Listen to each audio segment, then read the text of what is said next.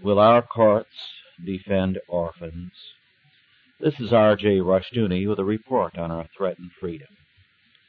An old story, which may or may not be true, tells of a man who murdered both his father and his mother, and then asked the judge to show mercy on the grounds that he was an orphan.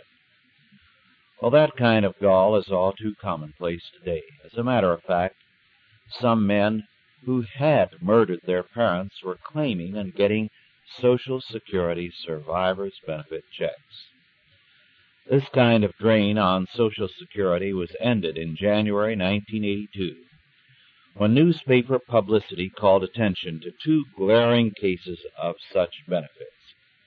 One such murderer collected $21,500 on parole. Another collected about $8,000 in survivors' benefits.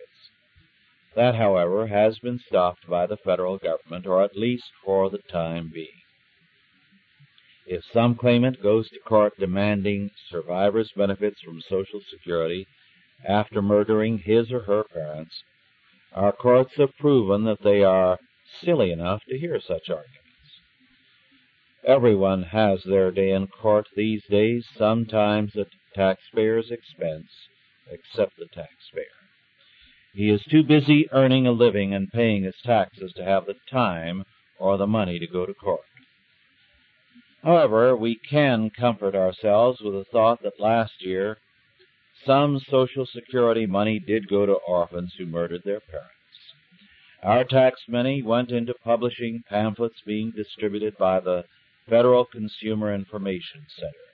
From that agency you can order such important literature as Dennis the Menace Coping with Family Stress, or How to Adopt a Wild Horse or Burro.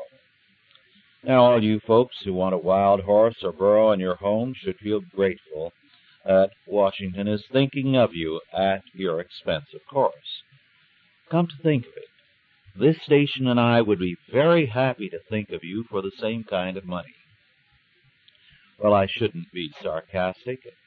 After all, the federal government is very thoughtful and concerned about all of us.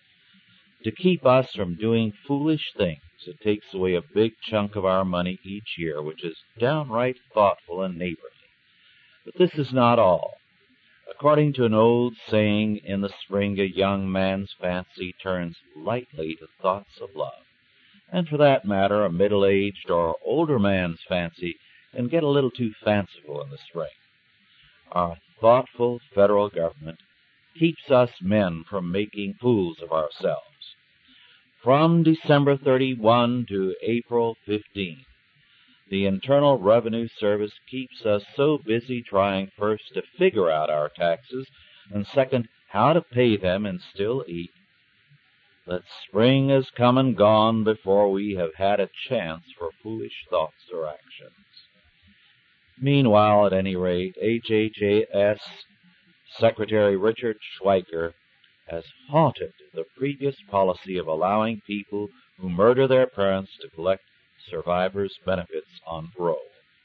Hopefully, if the courts do not interfere, Schweiker's decision will stand. Let us hope that no agency or committee begins an investigation of Schweiker for showing too much sanity in government. After all, too many more decisions like Schweiker's, and people will expect sanity everywhere in the federal government, and the whole Potomac operation will go down the tubes. This has been R.J. Rushdoony with a report on our threatened